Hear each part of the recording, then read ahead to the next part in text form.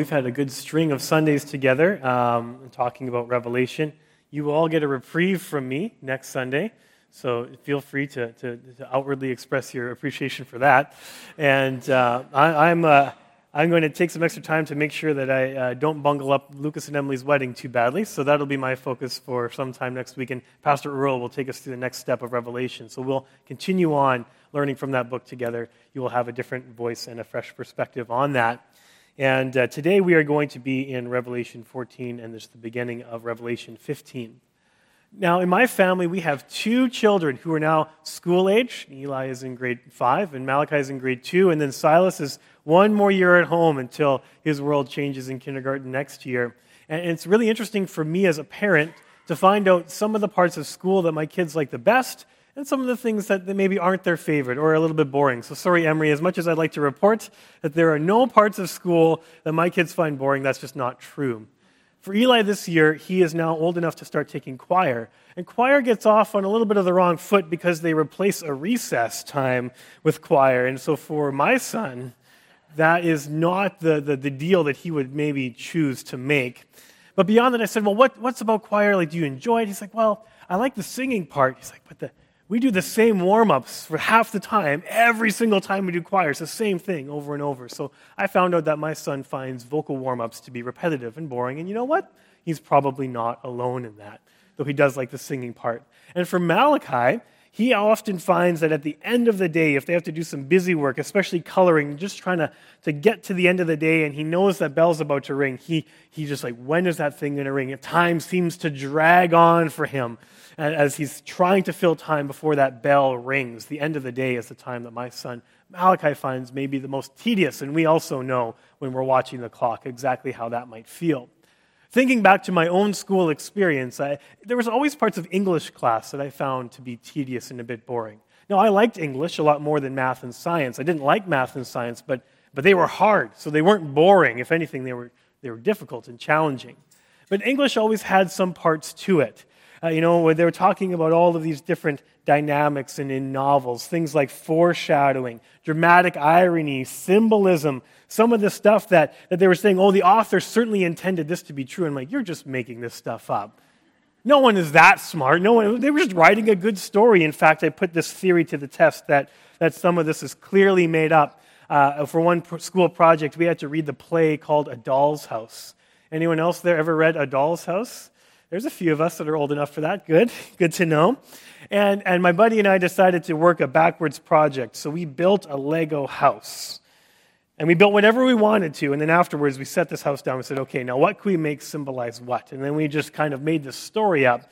And then we presented it in class. And it was truly made up. And we still got an A. And that proved to me that at least 80% of English stuff is just made up. Well, why do I bring this up? I'm preparing you. Actually, no, I'm preparing myself for your eyes to glaze over, because we are going to kick off this sermon today by talking about literary structure. I know, and I've lost half of you. I can see it already. Stick with me. I think it's going to be, I find it interesting a little bit, but I think it's going to be important and helpful for us. So we are going to talk about this literary structure. And we've also made mention of this, maybe informally so far. We've talked about a few different times how Revelation has a cycle, has maybe a retelling. There's 3 patterns of judgment. It has the 7 seals, the 7 trumpets, and next week we'll go over the 7 bowls. All of those patterns begin at the ascension of Christ and end at the second coming of Christ. There's this pattern. We've talked about literary structure a bit, but today we're going to take another look at something called chiasm, or chiastic structure. And if you don't want to know what chiasm is, it's simple. It's inverted parallelism. And now the rest of you are gone. I lost half of you at the beginning. I lost the rest of you now. It is going to make sense. Chiasm is a literary structure in which there is an inverted parallel, and a lot of Revelation, not just our passage today, but even broad structures in Revelation follow this pattern. And the pattern would go A to B to C, and then back to B, and then back to A. Make a sort of triangle. And those thoughts are related. A will relate to A, and B will relate to B, and all of that is to highlight the focal point, which is C. So enough of this theory. enough of this theory. What does it look like today? Here is a look at how the chiasm looks in Revelation 14, verses 15 to 5, which is our passage for today. And again, you can go there in your Bible right now, and we will see a pattern emerge. And hopefully, it will be clear and easy for you to understand. And hopefully, not only will you understand it, but you'll know why I bothered even bringing it up when we start to interpret this passage. Well, it starts with a picture of the redeemed people of God singing songs to Him. And then it moves to 3 angels making important announcements to the world. And then it moves again to that focal point, the fulcrum of the chiasm, which is the appearance of the Son of Man.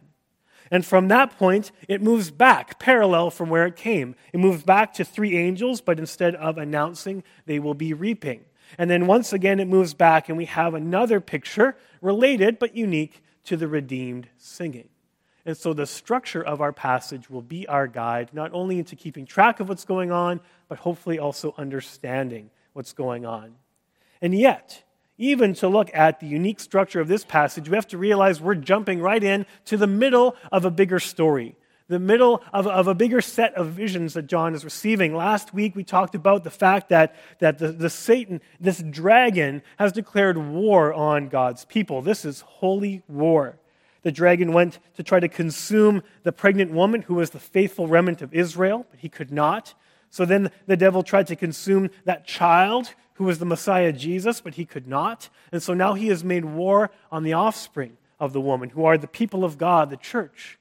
And we also learned how the devil wages war in this battle. And he wages war through the 2 beasts, that of counterfeit power and that of counterfeit worship. I had a really good conversation with Sawyer after the service, and now he'll never talk to me again. But I talked to Sawyer, and if you know him at all, he really likes football. He's just a little bit into football. And he shared with me how he appreciated the sermon, which is why I'm sharing the story with you now. And he said, I really liked it, Pastor, but you know what? I spend a lot of my time right now studying the opposing team's playbook. And he says, your sermon, that was exactly what we were doing together. We were studying the opposing team's playbook. I said, you're absolutely right. I should have thought of that. That's how I should have explained it from the first place. We know now, not just that the devil is making war on God's people, we know how he's going about doing it. Through these pressures and the temptation to grab power that's not true, that's counterfeit, that doesn't hold up to the God of gods, the King of kings, the Lord of lords. And then also this temptation to take place in part in counterfeit worship of something that also is not the King of kings and the Lord of lords, that is not the Lamb that was slain. And at the end of all of this, we were left with the name and the number and the mark of the beast to recognize this counterfeit never could stand up to the perfection that is Jesus, that is God. He alone is worthy of our worship, and this is now a matter of allegiance. The mark of the beast was the mark of those who have chosen to have their allegiance with the beast. They have chosen to follow him, worship him. And there's a line in the sand, and on the other side of that line is now our first picture today, a picture of the redeemed people of God, the 144,000 in Revelation 14 that are sealed or marked with the name of the Lamb and of God on their foreheads.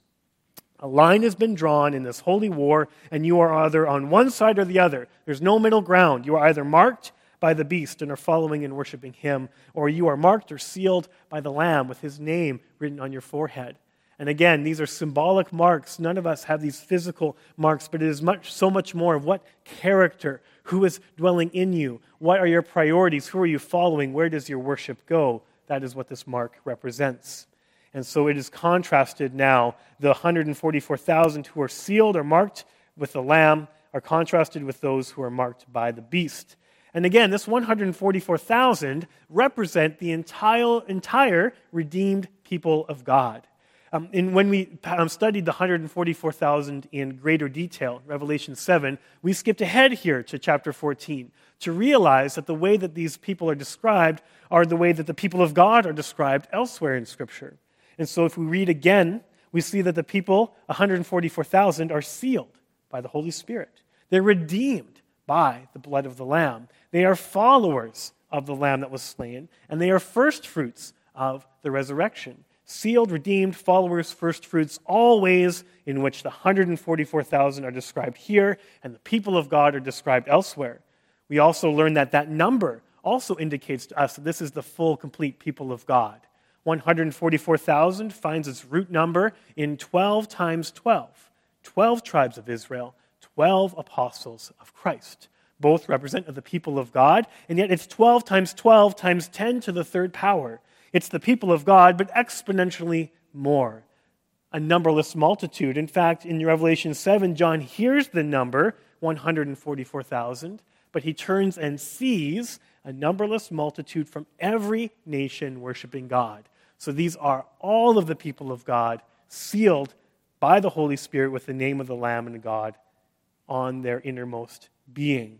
But there's another description in verse 4 of God's people that we didn't talk about before, and that's that the 144,000 were those who are virgins.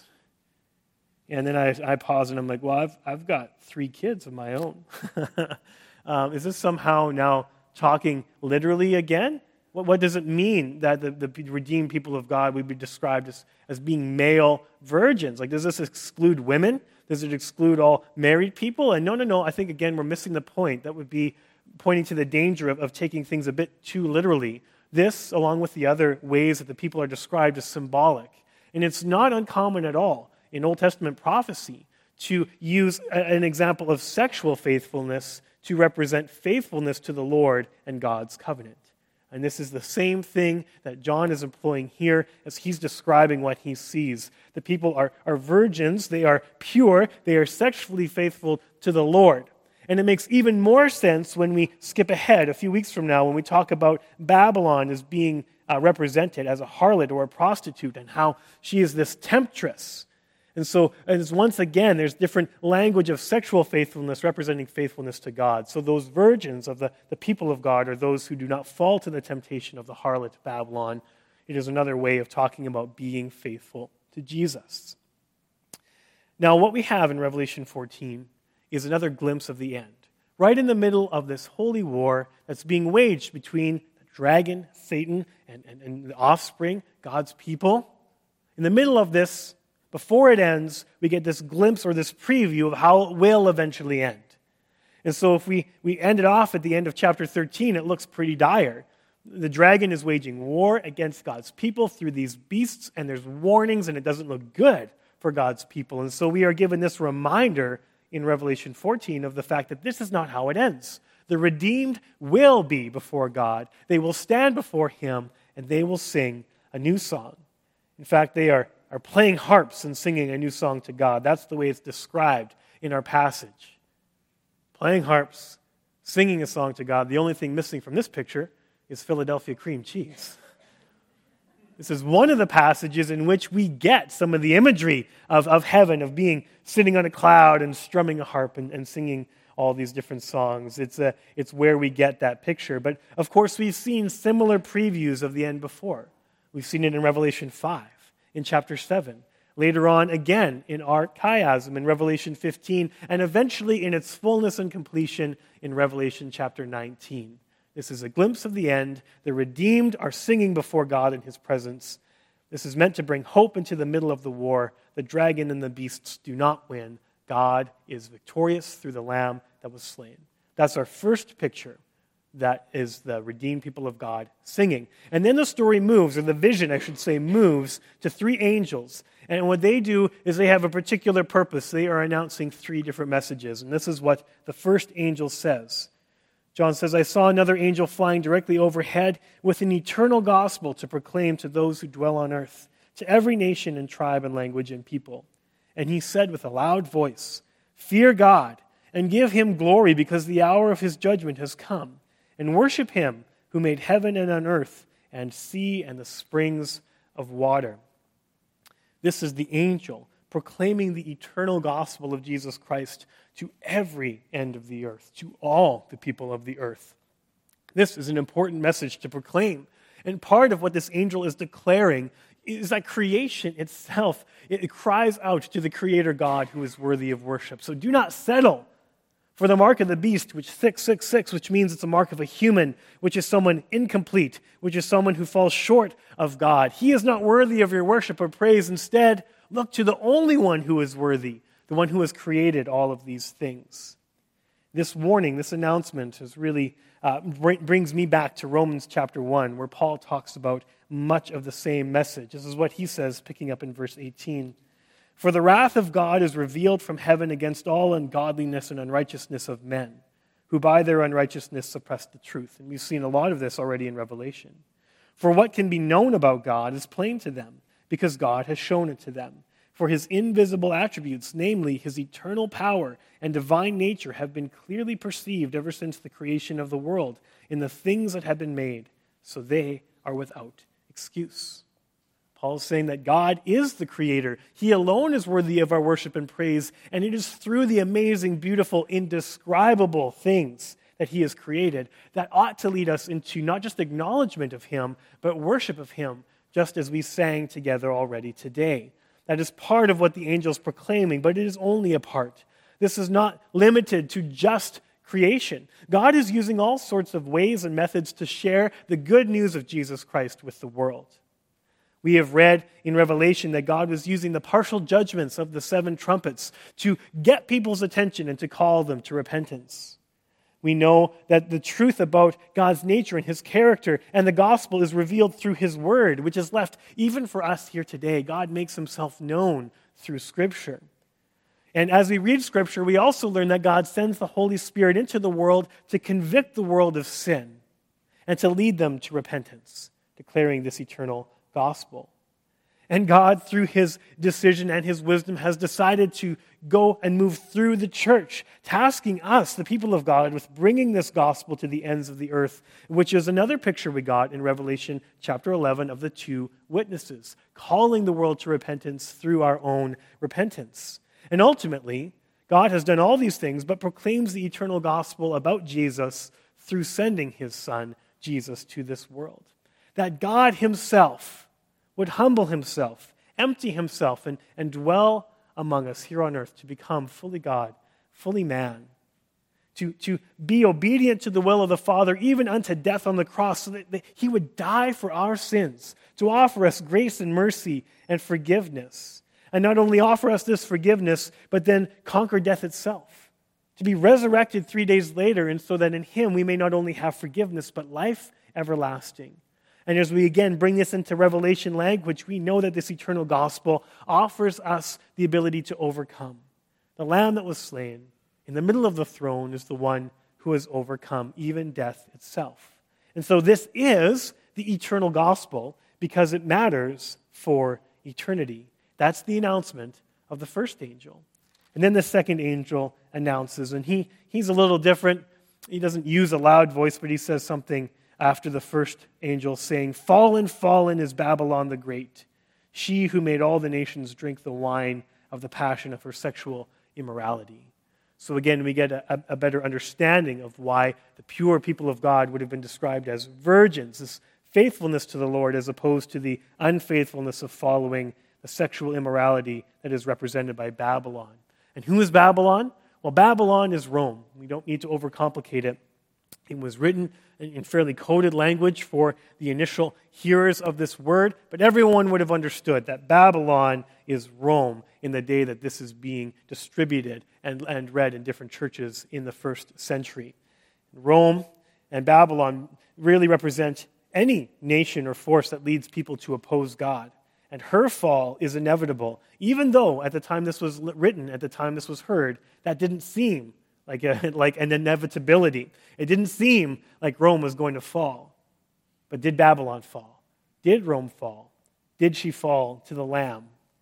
We know through history that that is absolutely true. There is more that we are going to learn about the fall of Babylon in a few weeks, and so we will leave it be for now. And the third angel then warns of the dangers of following the beast. The first angel calls people to follow the Lamb by proclaiming the eternal gospel, and then the third angel is contrasted to that.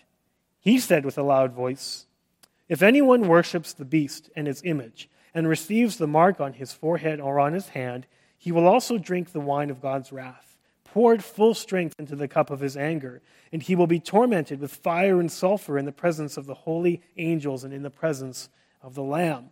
And the smoke of their torment goes up forever and ever, and they have no rest, day or night, these worshipers of the beast and its image, and whoever receives the mark of its name. This is a stark, stark warning about the dangers of following the beast, about the dangers of being on the wrong side of holy war. This picture that is given is one of complete and final judgment to all opposed God who worship the enemy, everybody that stands against the Lamb that was slain. And this picture of what we can rightfully call hell is one of torment, of pain and suffering, of one that does not allow somebody rest. And even the words we just read says this goes on forever and ever. And this is again opposed to the fate or contrasted with the fate of those who die in the Lord and their ability now to be in the presence of the Lord forever and ever. And in fact, John goes on to describe that while those who had the mark of the beast have no rest, that blessed are those who die in the Lord, for they will find their rest. Which really leads us to where we say rest in peace. This is where we get part of that phrase from. This is the fate of the wicked for those who do not heed the warning. And it brings us then to that focal point, that fulcrum of our chiasm. At the end of this picture of the redeemed people of God singing and the warnings or the announcements of the angels, we see the Son of Man appear in Revelation 14:14. One verse only, but clearly the highlight. John says, "Then I looked, and behold, a white cloud, and seated on the cloud, one like a son of man, with a golden crown on his head, and a sharp sickle on his hand."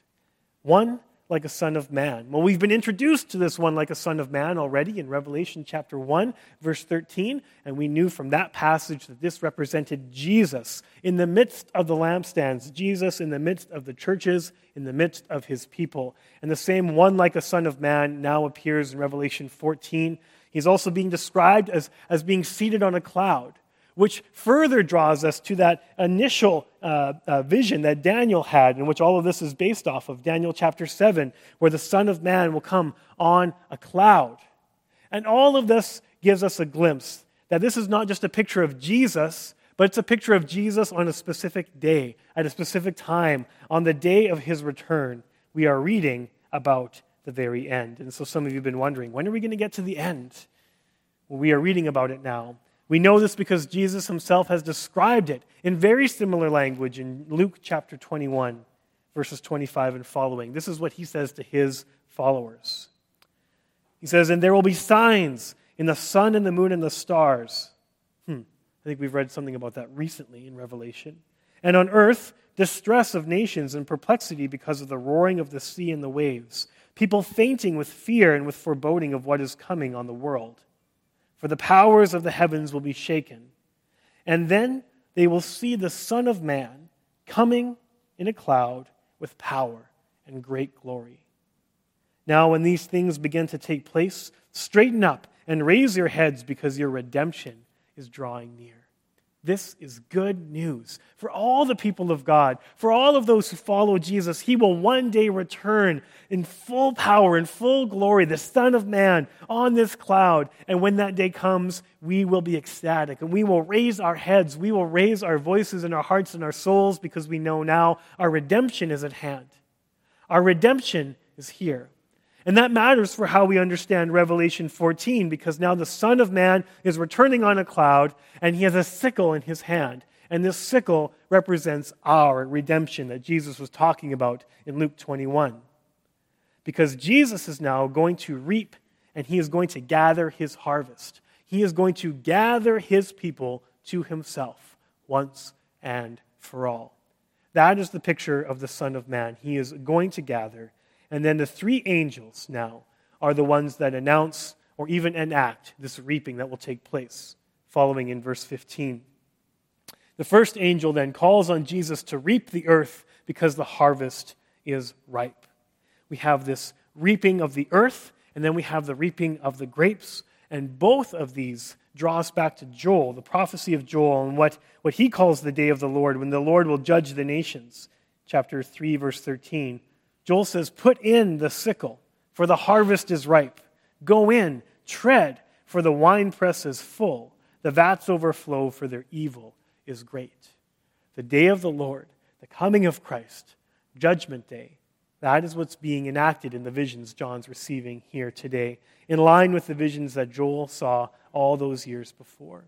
And here Here we now get to the part where I believe it's important for us to know the chiasm that our passage is a part of. Because what the angels say and do in the second part here, in this reaping, is paralleled with what they just announced previously before. These angels, the three angels in their activities, are parallel to one another. So the first angel then reaps this harvest. And in the first announcement, the angel proclaimed the eternal gospel of Jesus Christ. The eternal gospel went forward. And then the first reaping is reaping the results of that gospel. This is now Jesus, the Son of Man, in his return, reaping, gathering, harvesting his people to himself. And this is a good thing. This is the redemption of God's people. This is the day that we look forward to, where we can be with the Lord forever. He announced the gospel, and now they are reaping the rewards of the gospel when it was received by those who listened. Then we have the second angel. Just like the angel that announced, the second angel is not the focal point in either one of these things. All the second angel does here is he picks up another sickle. So the announcement of the second angel was that Babylon is about to fall. It's inevitable. Prepare for that. And the second angel here is preparing to reap. Not a lot of action. It is just another preparation. But the third angel calls on the second angel to reap the grapes that are ripe. And here we have a very, very difficult passage. The third angel came out from the altar. This is the angel who has authority over the fire, and he called with a loud voice to the one who had the sharp sickle, "Put in your sickle and gather the clusters from the vine of the earth, for its grapes are ripe." So the angel swung his sickle across the earth and gathered the grape harvest of the earth and threw it into the great winepress of the wrath of God. And the winepress was trodden outside the city, and blood flowed from the winepress as high as a horse's bridle for 1,600 stadia. And I would really love to be able to preach through the book of Revelation and not talk about this passage. And if I were to do so, I would be a cowardly pastor. And so as much as we had to skip over some sections, we're not given that luxury here. This is a terrible, horrific vision that John receives. And we know that just as that parallel was, that first angel announced the gospel, and Jesus reaped those who responded to the gospel, that third angel announced the warning of what it would mean to follow and worship the beast. And then this third angel is now reaping the consequences of those who have decided to not heed that warning and to continue follow and worship the beast. This is a picture of the destruction of the wicked. And where is Jesus in this picture? Where is the Son of Man? He made this important appearance. He's the highlight of the whole passage. And Jesus reaps the people that draws to himself. Where is he now? Well, we know in Revelation 19 that Jesus is still part of this picture. He is not reaping. He is the one treading the winepress. We see this in Revelation 19, where Jesus' return is described in another way as him being a rider on a white horse. In Revelation 19:15 says, "From his mouth comes a sharp sword, and with which to strike down the nations, and he will rule them with a rod of iron." Same fulfillment of the prophecy we saw last week in Revelation 12. He will tread the winepress of the fury of the wrath of the God Almighty. That's Jesus. Jesus is still in this story. He's still in this vision. He is the one who is treading the winepress of the wrath of God. A wrath that is so utterly complete that blood will flow as high as a horse's bridle for 1,600 stadia, which is just an enormous section of land. And again, that number is not a statistic, it's a symbol. The root number of 1,600 is 40, and 40 is always a number of judgment in Scripture, whether it is the 40 years in the wilderness or the 40 days of the flood. 40, exponentially more. This is complete and final judgment. It is a terrible vision that we've seen. And I looked for many different ways to try to soften the blow. Maybe some commentator that looked at it from a different view that I thought maybe would be easier to swallow. But that's not the case. It's meant to be a terrible vision because it is a terrible fate. And how can this be? You may be thinking, I am not comfortable with this. like this at all. How can a loving God do this? How can a loving God, how can the Lamb that was slain, Jesus, be the one who treads on this winepress? And I think we need to remind ourselves of a few other truths in order to make sense of it all. First, this vision that John sees is a fate that all of us deserve. All of us deserve. Our sin has declared us guilty, as Paul writes in Romans 3:23, for we have all sinned and fallen short of the glory of God. So left to our own devices, this is our fate. This is our destiny. This is what we deserve. Because as Paul also writes later on in Romans 6:23, that the wages of sin is death, but the free gift of God is eternal life in Christ Jesus our Lord. And so this deserving of this fate is not the end of the story. It's not the entire story. God is patient, and he has been constantly calling out to everybody in the world for them to repent, for them to return to him, for them to follow the Lamb that was slain. And so we can't divorce this image of judgment. We can't rip it out of the context of the many different warnings and the many different opportunities to follow Jesus that have preceded the vision that we see here at the end of all things. Whether it's the partial judgments, whether it's the witness of the church, whether it's the conviction of the Holy Spirit, whether it's the thousands of years that God is waiting for people to come back to him, the Lord has been patient. He is giving people every opportunity to change their mind. And so we can't divorce the outcome of the people who decide to follow the beast from the warning that the angel gives first. This never happens without warning.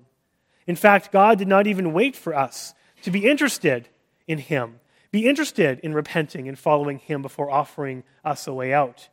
Following that Romans road in 5:8, we see that God shows his love for us in that while we were still sinners, while we still deserved this fate, while we still were opposed to him, Christ died for us.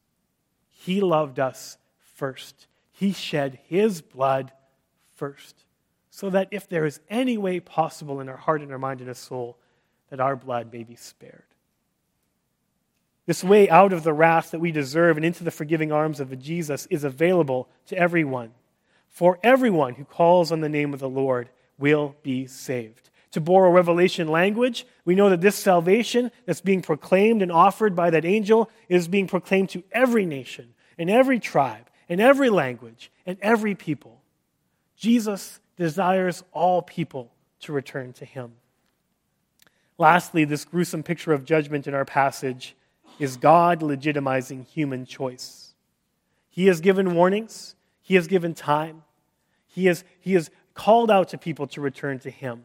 But he has also decided that he will give legitimate consequences. He will legitimize the choice of people. So if people choose not to heed these warnings, if people choose to oppose God, in Revelation, if they choose to worship the beast, if they choose to refuse his free gift of forgiveness and grace and mercy, then this is the final outcome. God honors that choice. And God's wrath is not punitive.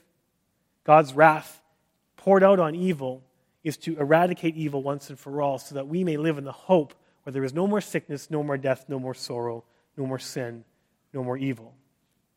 And so you're thinking, okay, that's great. It's really cute, Pastor Andrew. You talked through the Romans road. That's awesome.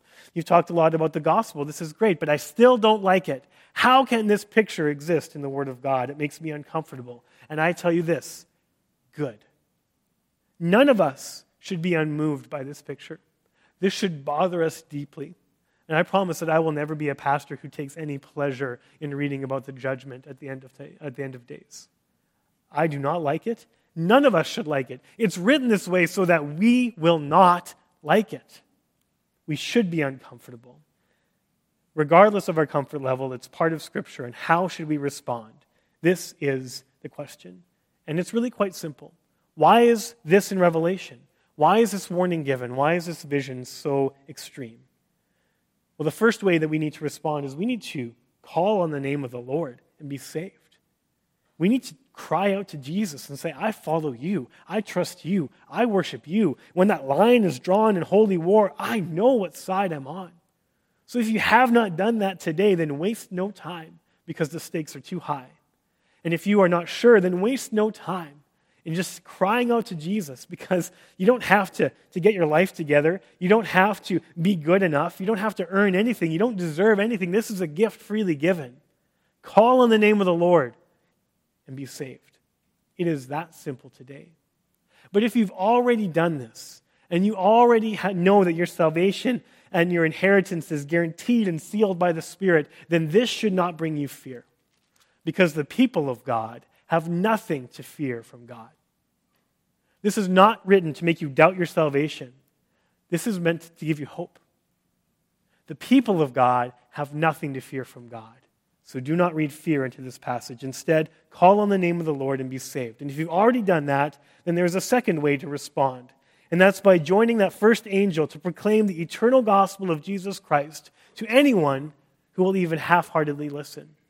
Because what this picture in Revelation tells us is that the stakes are far too high to be silent. And if we love people, if we care about them, and we read this and understand and believe the truth of what Revelation shows us will be the end, then we need to not waste any time in living, sharing, loving, teaching, talking, acting the gospel of Jesus Christ.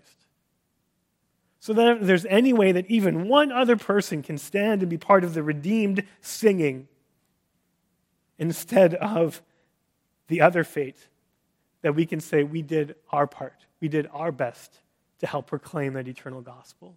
So what do we do when we encounter these uncomfortable passages of judgment? We trust in Jesus, and then we do everything we can to encourage other people to do the same. And I'm very thankful today that this picture is not the one that we are left with. There is one more part of the chiasm, and that is again another glimpse of the redeemed singing. As we go through this, I'll invite the worship team to come up and get prepared. We're going to sing one more song in response. Revelation 15 begins with the end of Holy War. It's another glimpse of the end, but maybe not a preview. Maybe now Jesus, the Son of Man, has returned. Maybe now the judgment of God has been poured out in its fullness, and we get a true glimpse of the end, chronologically speaking. And in this glimpse of the end, God's people are standing by the sea, singing the song of Moses right after God has delivered them from their enemies. And that is a very familiar story. As thousands of years ago, the children of Israel stood by the Red Sea, singing the song of Moses after God had delivered them from Pharaoh and the enemies of Egypt. This is the new Exodus. This is the fulfilled Exodus.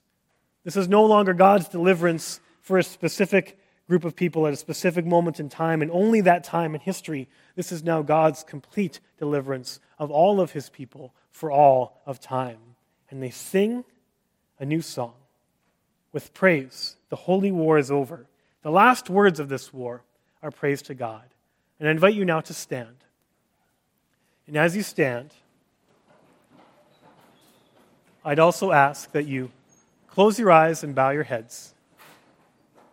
And I'm going to read for you the final words of praise of the people that have been redeemed by the blood of the Lamb. And with that, we will sing in response. Listen to these words. Great and amazing are your deeds, O Lord God the Almighty. Just and true are your ways, O King of the nations. Who will not fear, O Lord, and glorify your name? For you alone are holy. All nations will come and worship you, for your righteous acts have been revealed.